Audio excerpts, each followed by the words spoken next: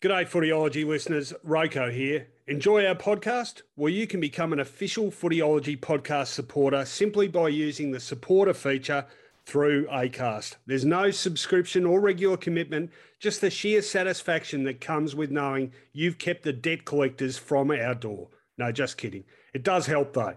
If you want to get started, you just need to follow the support this show link in the show description. Thanks again, and now let's get on with it. Welcome to the Footyology Podcast with Rowan Connolly and Mark Fine. G'day everyone, welcome to the Footyology Podcast. This is the review edition from the first week of finals. 4 dramatic finals played out, some thrillers, 1 or 2 blowouts, plenty of controversy, but plenty to discuss.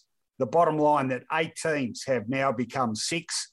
Sydney and Essendon bidding farewell to season 2021 as their victorious opponents live to fight another day. This podcast always proudly brought to you by Palmerbet. Play the punting advantage this footy season. Always remember, of course, to gamble responsibly. As I say, very good evening to my Footyology co-host, Mark Fine. A lot of action, Finey. What'd you make of it all?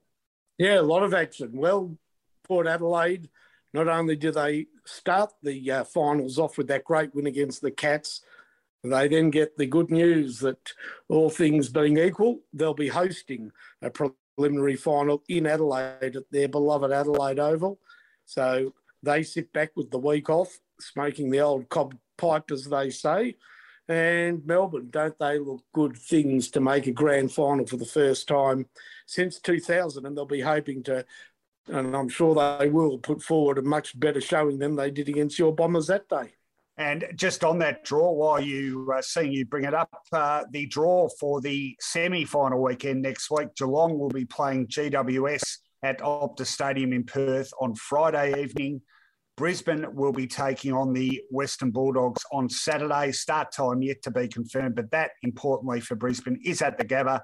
And as you say, Finey, Port Adelaide to host a preliminary final against the winner of the first semi-final at Adelaide Oval. Melbourne taking on the winner of the second semi-final in Perth on the Friday evening.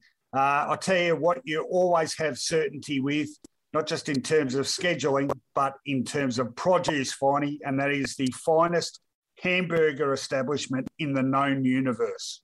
Well, that has already been locked in, hasn't it? We don't need to wait for any draws. We don't need to wait for teams playing each other to find out who's on top of the heap when it comes to burgers. And, of course, we speak of Andrew's Hamburgers, 144 Bridport Street, Albert Park. What a beautiful burger it is. It has been so for heading into its 83rd year. And I'll tell you what, it's Sunday night, and I could go one right now. Speaking of going one, how about going to the top of the street, top of the suburb, best house in the known area? Because when you've got a West Point build, Nick Bartels in the team will make sure that it's a head turner, whether it's a Renault or something from the absolute ground up. You got the very best with West Point Properties and Nick Bartels and the boys. And remember, too, of course, the best in statistics, another official Footyology partner, is Stats Insider, the best sports data analysts in the business. They work with a range of more than 15 sports across the globe. They sample an event more than 10,000 times to give you the best range of probable and possible outcomes. You can visit their website at statsinsider.com.au. It's all free to use. Some great independent sports journalism on there as well. In fact, I'll be writing for them tomorrow. So check that one out. Give them a follow on Twitter as well, if you can, at Stats Insider. Well, 4 big finals to talk about. We're going to do that at length right now. On Footyology, wrap around. The first final of the weekend, the second qualifying final, played on Friday evening at Adelaide Oval. It was between second place Port Adelaide and third place Geelong. And it finished in an emphatic win to the Power by 43 points, no less. The final scores, Port Adelaide, 12 goals, 14, 86, defeating the Cats 5-13, 43. Two of those 5 goals to the Cats coming in the final term, just 3 goals to 3-quarter time.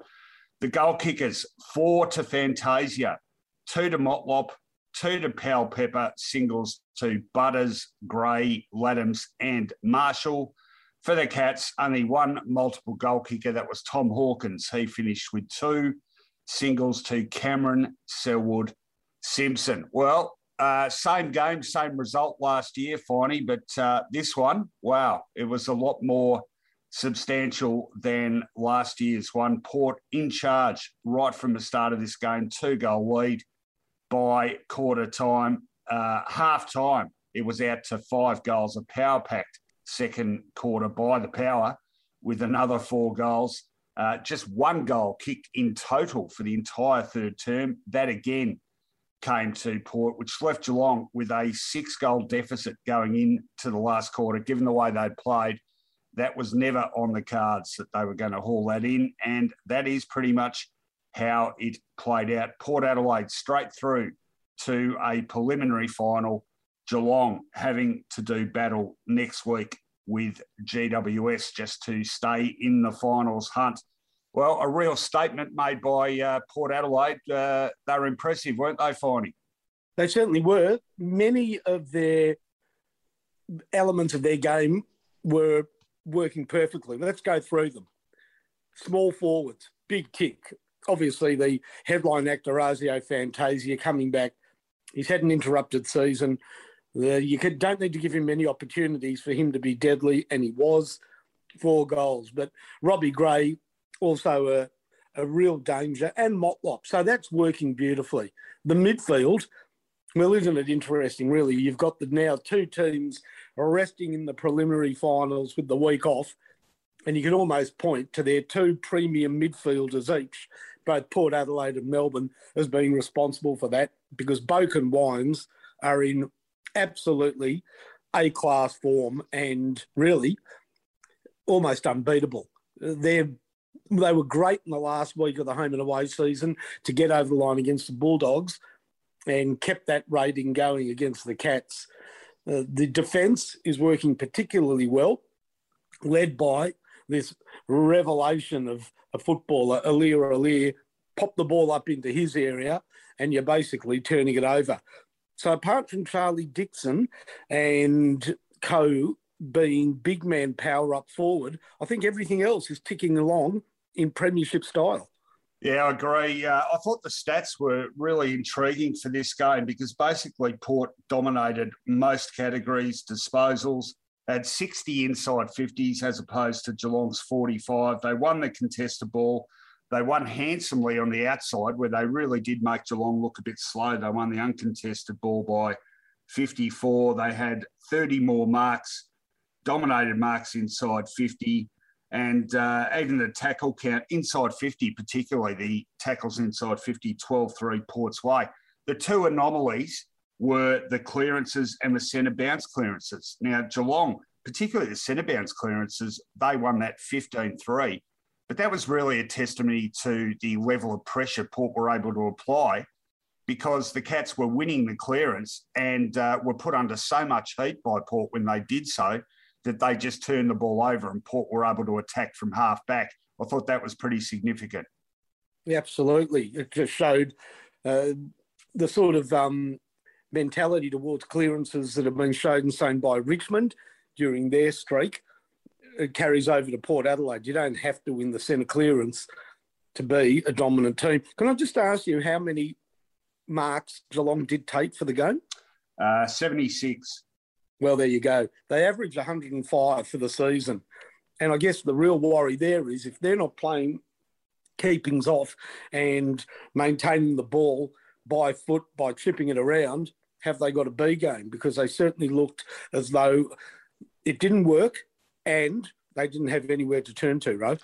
No, I think their midfield is a real issue now. I mean, Mitch Duncan hadn't played forever, came back and was clearly the best player for the Cats. He ended up with 32 disposals. But the next highest ball winner for them was Paddy Dangerfield and Isaac Smith, each of who had 23.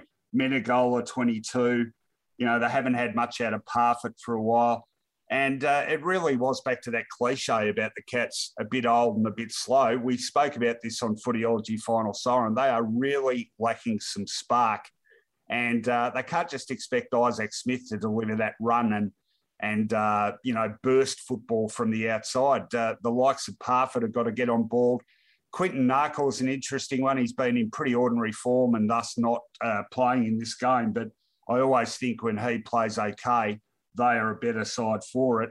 And the elephant in the room, perhaps, Gary Rowan. Boy, his miserable finals record just keeps getting worse. He's played in, I think, 20 finals now, but more than half of them, he's ended up with single-figure disposal counts, and he was just invisible in the forward line until he was shifted to half-back and started picking up a few cheap touches towards the end. So they've got issues everywhere, the Cats.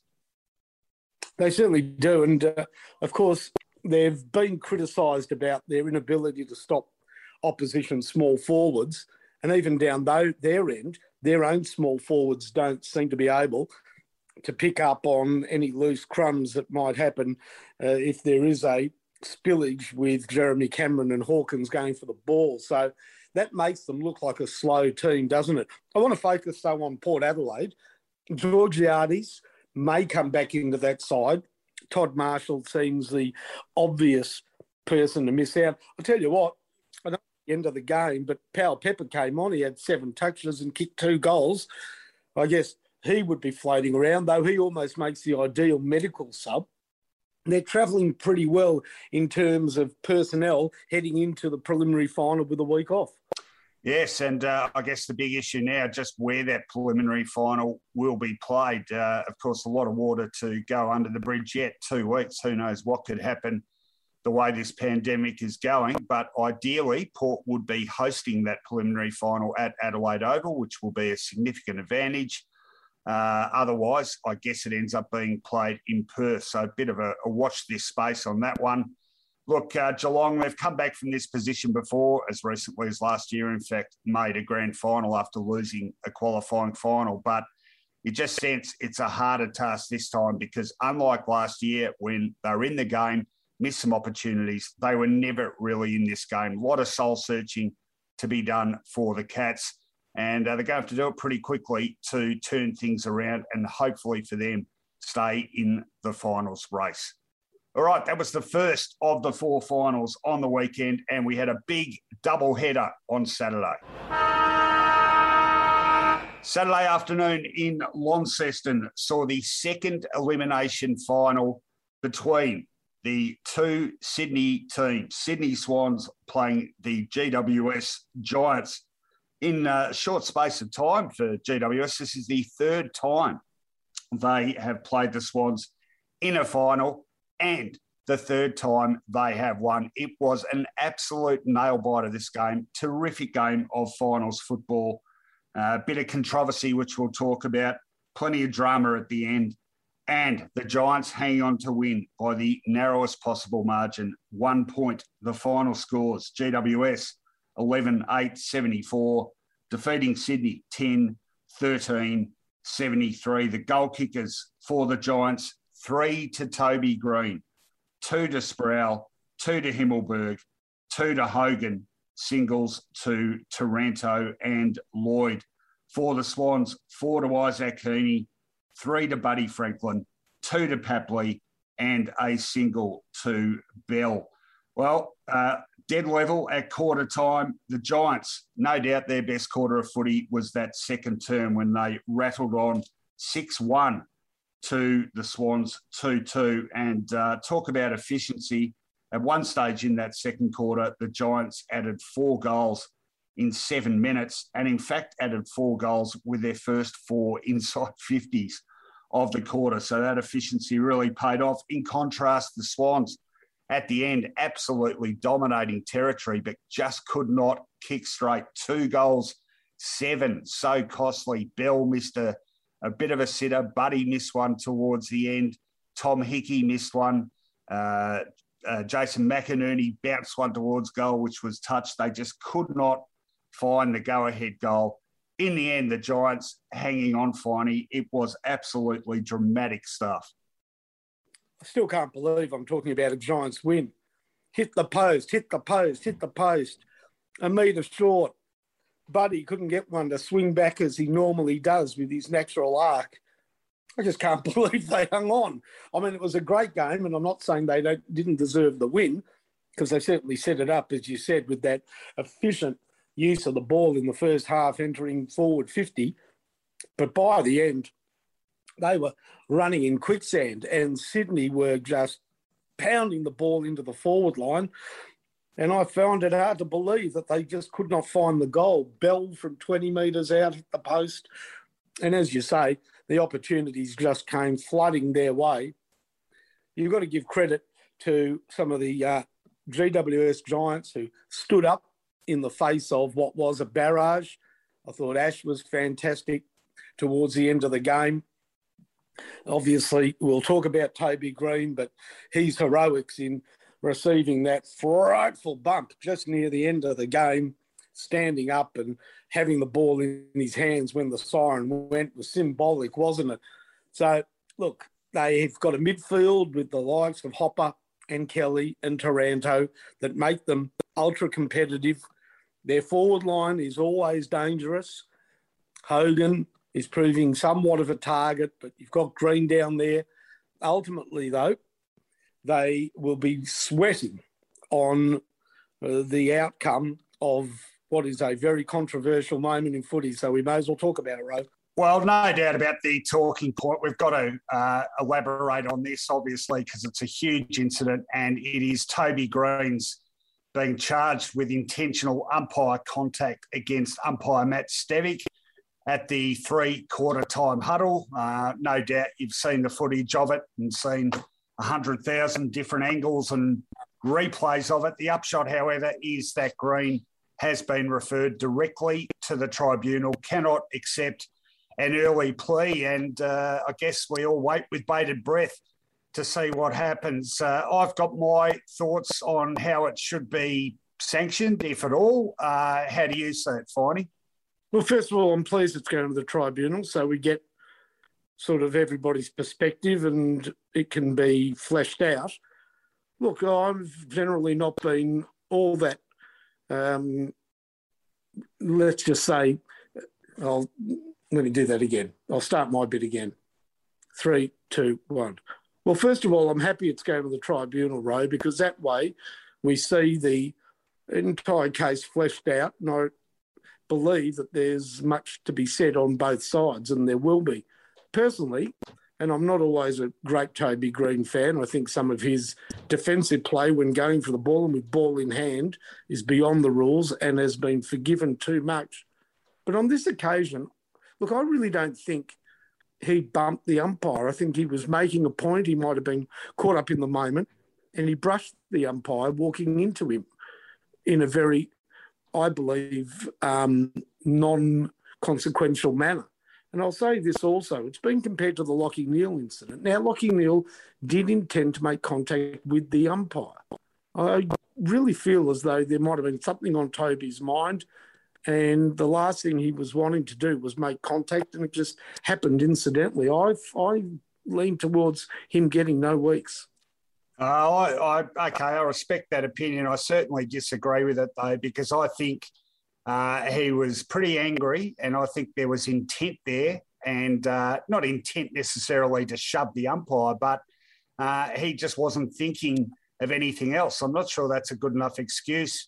Every angle I've seen on it shows there was definitely contact, and it wasn't just a brush. It was, enough contact with the shoulder there to make the umpire turn. And I think if the precedents are to be followed, i.e. Lachie Neale and Tom Hawkins a couple of years back, and he got a week, I think at the very least it has to be a week. I think you set a dangerous precedent otherwise, and I think precedents are important if we're going to have anything like a consistent tribunal system. So, look, I'm not for a moment arguing this is some people have been suggesting he should get, what Greg Williams got in 1997, which was 9 weeks. And I don't necessarily agree with that. But I think at the very least, it's worth a week. You cannot touch umpires. However, obliquely or fleetingly, you can't do that. And you particularly can't come to them during a break in a game and sort of march right up to them and make them sort of move off the spot they're standing in. And I think to endorse that by not giving him at least a 1-game suspension is sending a pretty dangerous message to not just AFL players, but players across the game in general. So I think there's an important principle here. And personally, I think he should go for 1 week.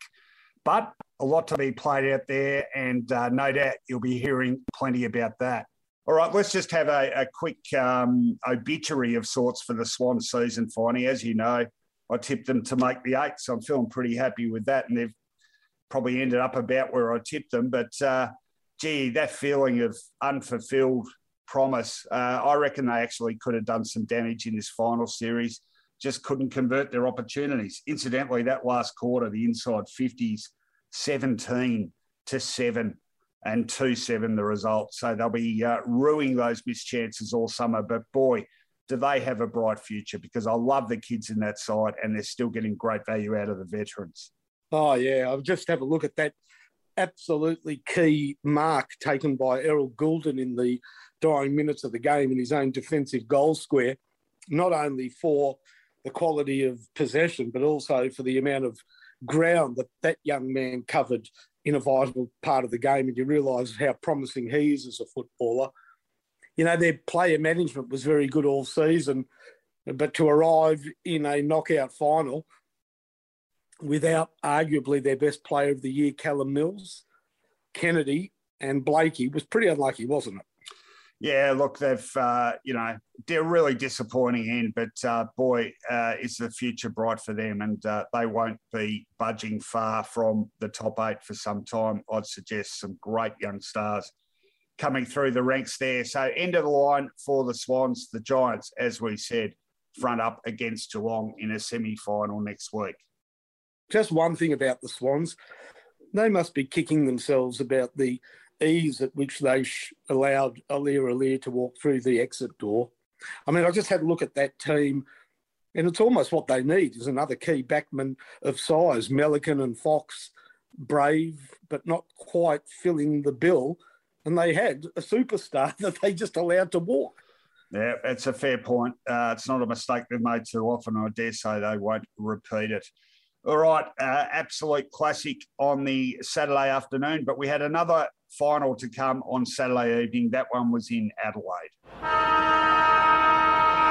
Saturday evening at the Adelaide Oval saw the playing of the first qualifying final between first and fourth on the ladder. That was Melbourne, who finished on top, taking out the minor premiership for the first time since 1964, their last premiership year, up against Brisbane, who snuck into fourth spot in the last 20 seconds of their final home and away game. Could that be an entree to bigger things? Well, if it is to be, it's going to have to be done via the circuitous route, because they were pretty comprehensively beaten, Brisbane, by a super impressive looking Melbourne. 33 points, the margin in the end. The final scores, Melbourne 13-15, 93, defeating Brisbane 9-6, 60. The goal kickers, 4 to Bailey Fritsch, boy is he in good form, 2 to Keziah Pickett, 2 to Petrarca, the nails in the coffin in that final quarter. Singles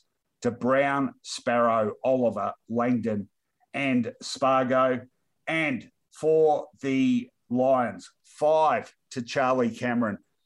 Good finals performance. He kicked 6 once for Adelaide, 5 this time for the Lions. The rest, all singles to Bailey, Berry, McLuggage and McCarthy. Well, this game opened at a cracking pace, finding a fantastic first quarter of footy. It was so entertaining. 5 goals to 4 Melbourne's way. But after that, really one-way traffic, the Demons kicking 4 goals to 1 in the second term. A pretty dour third quarter, the Demons failing to add one, then Brisbane managing a couple to give themselves just a a slim chance. But Melbourne really controlled the last quarter of this game and added another 4-2 in the last quarter. In the end, 33 points, perhaps that not even reflective of their dominance in play. Outstanding performances again from Oliver, Petrarca, midfield. The back line was beautifully held together by Lever and May. Good small forwards, dominant midfield. They just won this game everywhere. Finding hard to find too many clear winners for the Lions. Well, Park Charlie Cameron, spot on. Rowan, one-word answer. Who was best on ground, Clayton Oliver or Christian Petrarca? Oh, I'd go Oliver. Yeah, interesting. I mean, I marvelled at both their games. Yes, Oliver was close to the old 10 out of 10 Sun score. Brilliant. But I tell you what, those 2 goals by Petrarca, just to say, bugger off Brisbane, this game is ours, had leadership and premiership class all over it. How good was that just to say, this is ours? So you have got 2 brilliant midfielders in absolute premiership winning form and a great ruckman, Max Gawn. Boy, did that team look complete. Ben Brown got them out of the stalls with that beautiful bending goal to start things off. As you say, a pulsating first quarter. But you just feel, you felt, with Lever and May controlling the air, that they would have to really rely sort of on second efforts in that forward line. Thank goodness for Cameron being an outlet and such a good option. But it was always going to be hard once McStay was taken from the ground with that severe knock. I mean, they do need some support up there for Danaher. In fact, Danaher is sort of a wide roaming forward. They need a focal point, and McStay's been very good in recent weeks. That put them on the back burner, didn't it, Ro?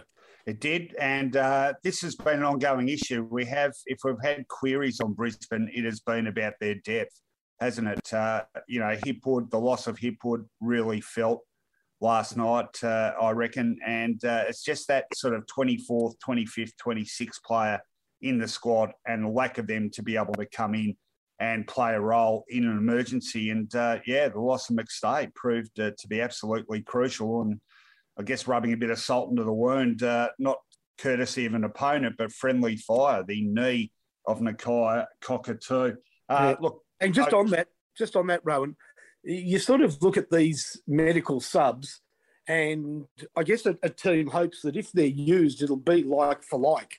So it's hard really to pick which player to make as medical sub. And we've seen actually key position players fill that role as well as midfielders, a wide range of players. But as soon as I saw Matheson coming on for McStay, I thought, well, that's not going to help the situation at all. And it didn't. So it's a hard thing to cover, but unfortunately, they rolled the dice there and it came up snake eyes. Yeah, I don't think Matheson was much of a barometer for them in that game. Certainly, I don't think he's ever going to live that one down. Yeah. I must say, Lockie Neal played a good game as well. He was terrific. 46 disposals. It's pretty handy return in a final.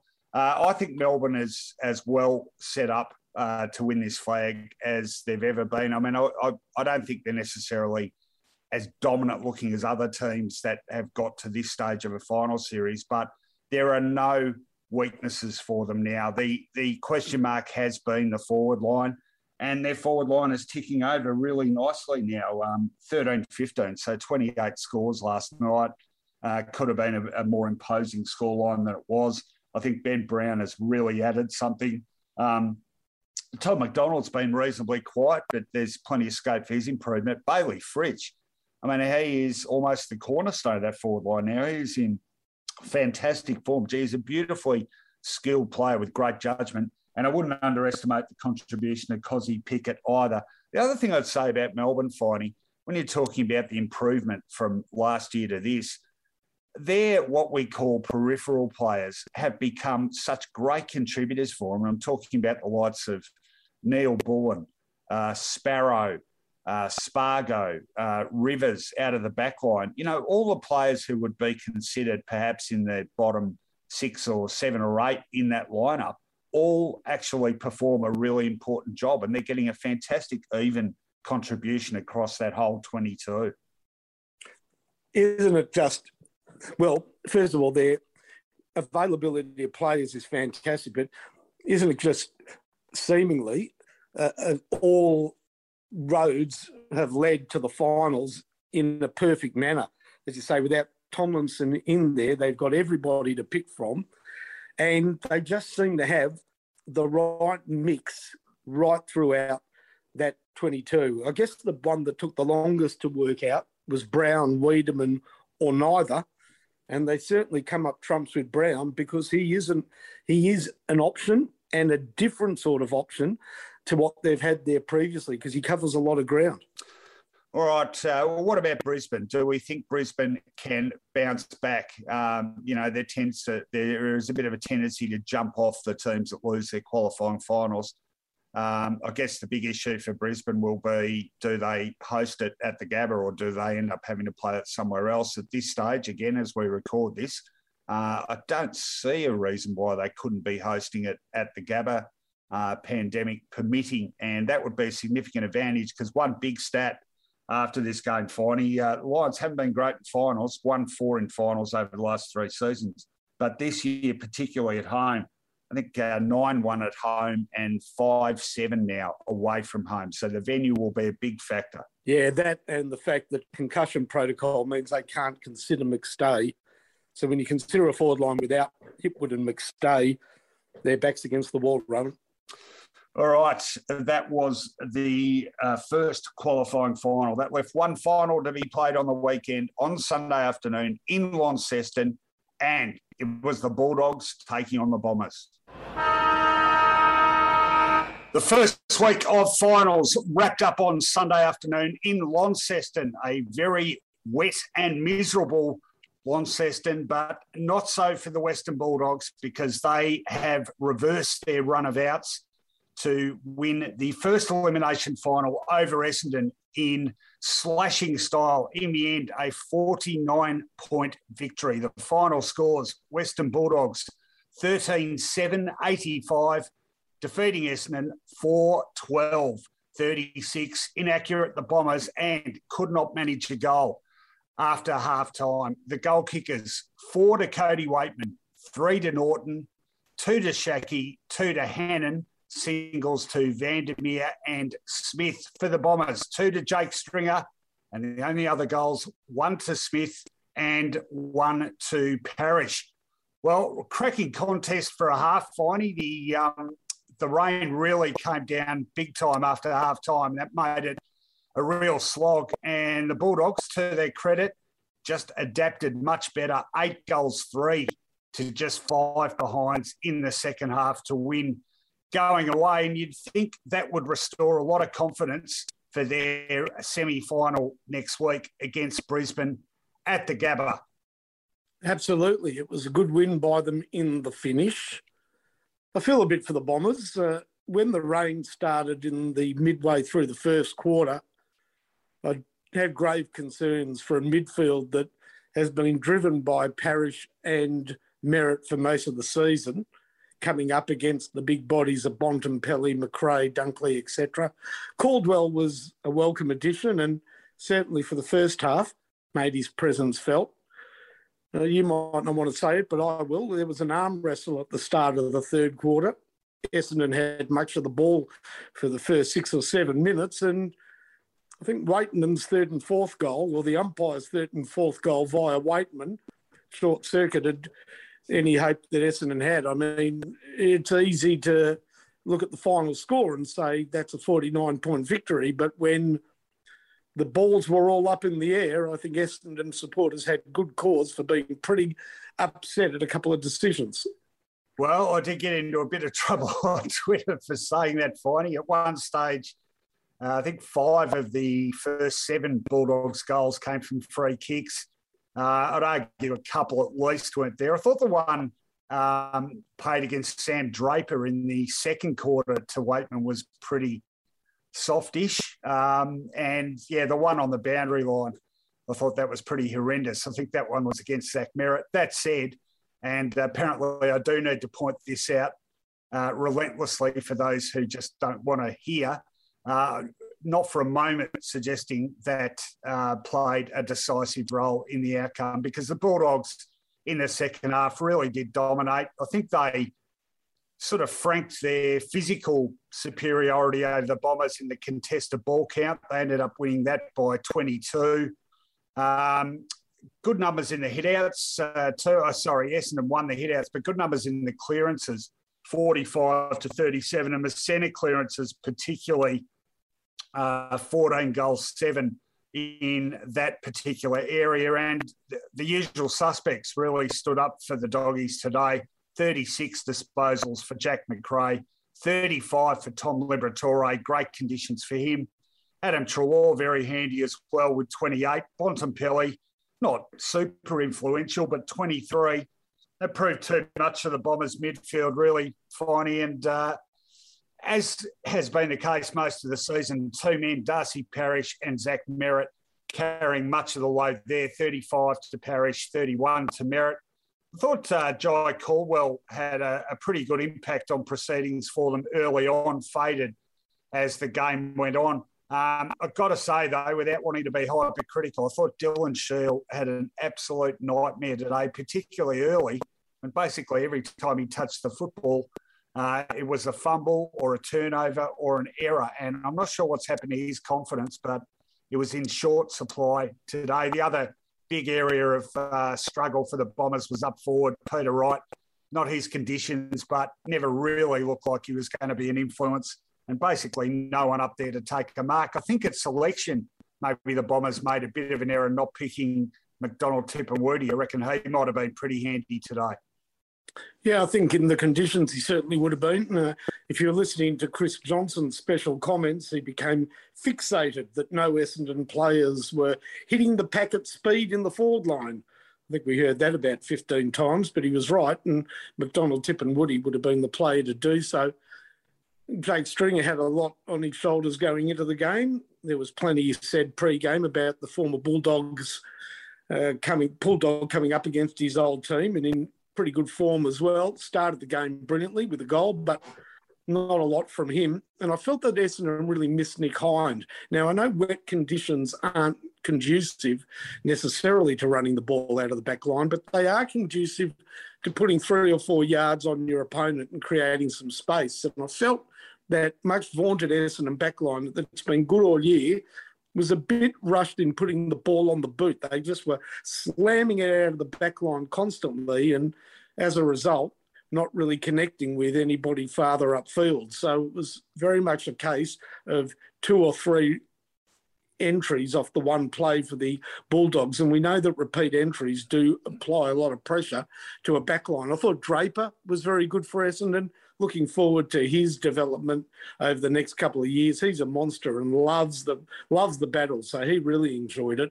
And I've got to say that Tim English, who's come under a fair bit of criticism recently, whilst he didn't do a lot of ruck work, certainly found himself filling some holes and played a pretty good game reading the ball off the boot. And I've got to also say to me, surprise addition of Shaki into the starting 22 worked all right, didn't it? Because he kicked a couple of goals. Well, I think that'll be perhaps the most pleasing thing for Luke Beveridge heading into next week. I mean, the forward line has looked impotent at times since Josh Bruce went down, but Shaki, he earned his keep with 2 goals.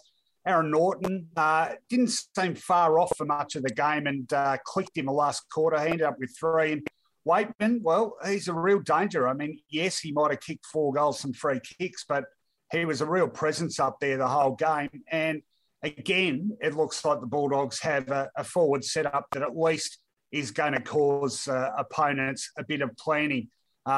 Look, it's big ask for them next week. They're at the Gabba. We know how much better a side Brisbane are at the Gabba, and Brisbane coming off a loss on the road, of course. But look, the Bulldogs will need to be that good, perhaps a little bit more even than they were today. It's certainly an appetising clash, though, between two teams who have clashed in finals a little bit over the years. So that'll be interesting too. Quick word on Essendon's prospects for next year and beyond, Finey. Great season for the Bombers. When you consider that Ben Rutten took over a team that was pretty rudderless at the end of last year, I think he's got a lot out of players that you wouldn't have considered to have necessarily been certain starters. Laverty, a great year down back. Peter Wright, not his conditions today, but finished the year full of promise. We've mentioned Draper. We know this has been Parrish's best year, but probably the excitement lies in youngsters like Perkins and Jones. And, we've got a glimpse of Jai Caldwell today that's pretty exciting as well. So Bombers tick a lot of boxes. They wish they would have ticked that really annoying box of not having won a final for so many days, but I reckon next year they'll put that to rights. Well, it'll keep the gag riders in supply for another 12 months at least. And the doggies, well, back to where you were, I suppose, back in the hunt. So well done to them. All right, that is the 4 first week finals wrapped up. Still not all low because there's one segment left in this show, and I think everyone knows exactly what it is. On Footyology, the rant-off.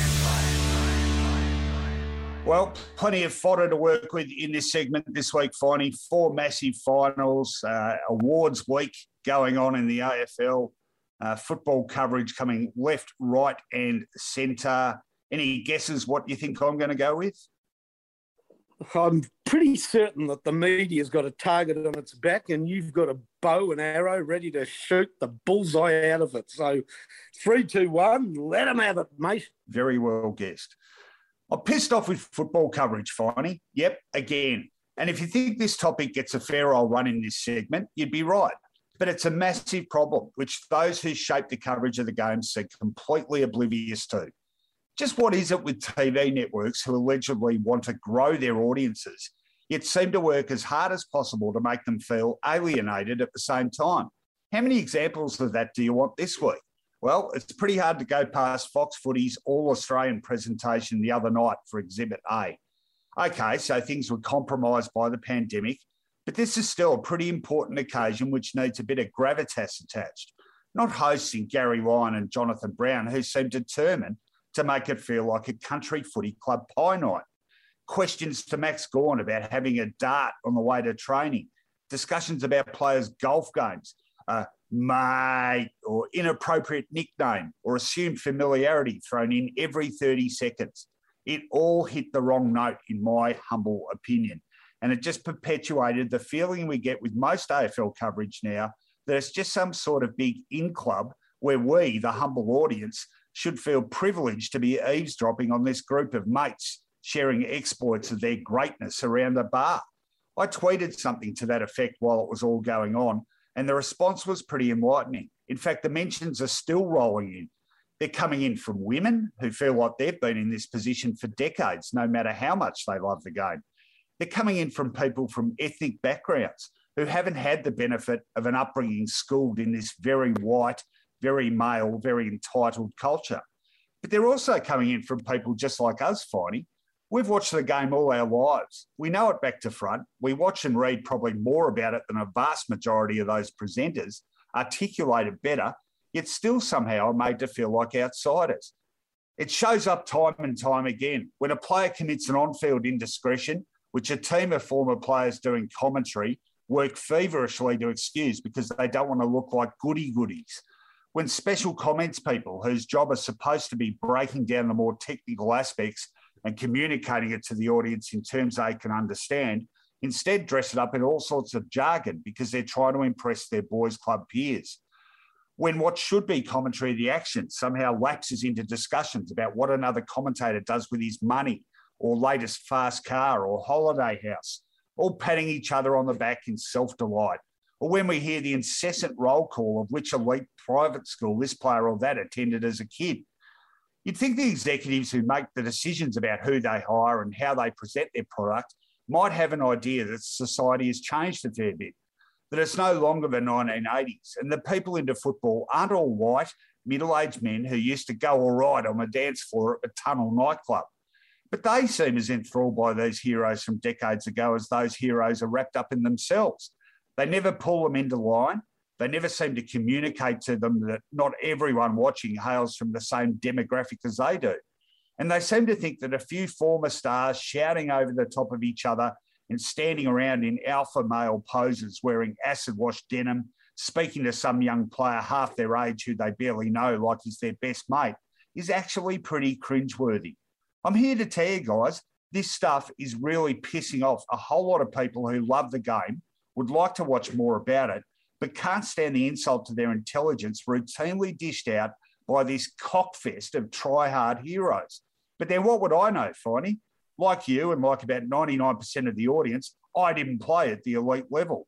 We should all just shut up, listen to these people patronisers, and feel grateful we're even allowed in to listen to their alleged pearls of wisdom. Yeah, now you've got me fired up. How dare they talk above my head? Well, it's not even above their head. It's like, we're having a private conversation and you're not invited. I hate it. What are you talking about? And just very quickly, I did mention it, but what is this newfangled thing about having them all stand around to give their comments? Do you like the poses they stand in? Sort of like, all right, the three of us are standing around. We're going to take you guys on. Wow, could they look any tougher? I'm really intimidated, even through the TV screen, Fonny. They're so alpha. They're so tough. Yeah, that standing around's interesting. All right, I've had my dip, and now it's your turn. I'm going to count you in now. 3, 2, 1, rant.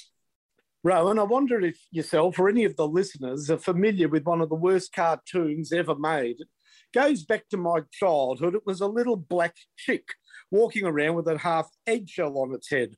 I think it came from Eastern Europe somewhere and went by the name of Calimero.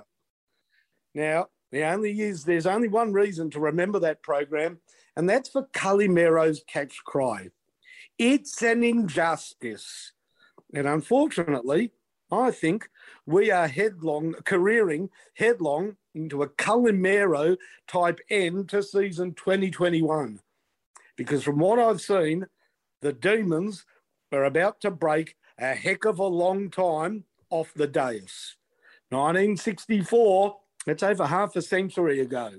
And this current Melbourne team, bristling with stars from the midfield out, looking to have other teams covered, already in a preliminary final with a week off to lick what wounds they have, which are very few, nearly a full list to choose from, could well win the flag. And what an injustice it would be for the many Melbourne supporters who have had to suffer through 50 years of basically Norm Smith's curse and not much else. I know we like to joke about them, that they piss off up to the snow when things get tough, and the MCG is only 1 quarter full for most of the year when they play there. But the truth is, they have passionate supporters desperately in love with their club in as much proportion as the rest of the teams in the AFL. There are plenty of Demons who have sat through seasons and seasons of pain, amounting to decade on decade of nothing, that are ready for this final shot at glory and just maybe, or just probably, a premiership. But the injustice is they're not going to be able to go there to see it. They've already missed what should have been a magnificent view at the MCG of their team winning in the first week of the finals. That was taken away from them and played in another state. And it looks as though such will be the case with the prelim and, if they're good enough, the grand final. It's just not fair. You wait this long and you don't get a chance to see your beloved Ds. So many of them are MCC members with the perfect seat and the perfect view for the perfect afternoon to make the long wait worthwhile. But it's not going to happen. So just like that little chick Calimero, they've got every right to walk around, even when the drought is broken, crying, "It's an injustice." Very good. I do remember that cartoon. It was pretty lame, wasn't it? Yeah, look, you got to feel really sorry for them, don't you? And I know, we all lapse into those Melbourne stereotypes, but I've got to be honest, just about every Melbourne supporter I know is a hardcore footy fan without any pretense or airs and graces, and they've done it tougher than anyone, and they get their moment in the sun. They can't actually be there. It's really sad, isn't it? And, well, I think given a choice of being there and not winning it and not being there and winning it, you'd probably take the latter. But not for certain. after a 57-year absence, you sort of think you're going to be there to see it all come to an end, aren't you? Yeah, really unfair. It is really unfair. Well, on that very poignant note, we wrap up the review episode of this podcast, first week of the finals. Cracking weekend of finals footy, plenty of stories to play out during the week, and we'll bring you up to date with them with our second week of finals preview edition, which will be recorded on Wednesday morning. Of course, we're going to keep going with Footyology Final Siren 2. Before we go, Finey, big shout out to our wonderful sponsors. Of course, this podcast always proudly brought to you by Palmerbet. Play the punting advantage this footy season, and always remember to gamble responsibly. And what about our other wonderful sponsors? And the best burger in town, 144 Bridport Street, Albert Park, Andrew's Hamburgers. And a big thank you to West Point Properties, Nick Spartels and the team for the best renos and rebuilds in inner southeastern Melbourne. And big thanks too to Stats Insider, another official Footyology partner, the best sports data analysts in the business. They sample an event more than 10,000 times to bring you the best range of probable and possible outcomes. Some great writing on their site too. In fact, I'll be penning a column for them tomorrow. So look out for that one, all at statsinsider.com.au. Give them a follow on Twitter when you're popping in there to abuse someone, at Stats Insider. Thanks for your company, everyone. Commiserations if your team has bowed out. Congratulations if they're looking good. And, well, enjoy the footy if you're a neutral without any vested interest. Always a good time just to enjoy footy. For footy's sake, we'll be back to bring you a healthy slice of it again midweek. We'll catch you there.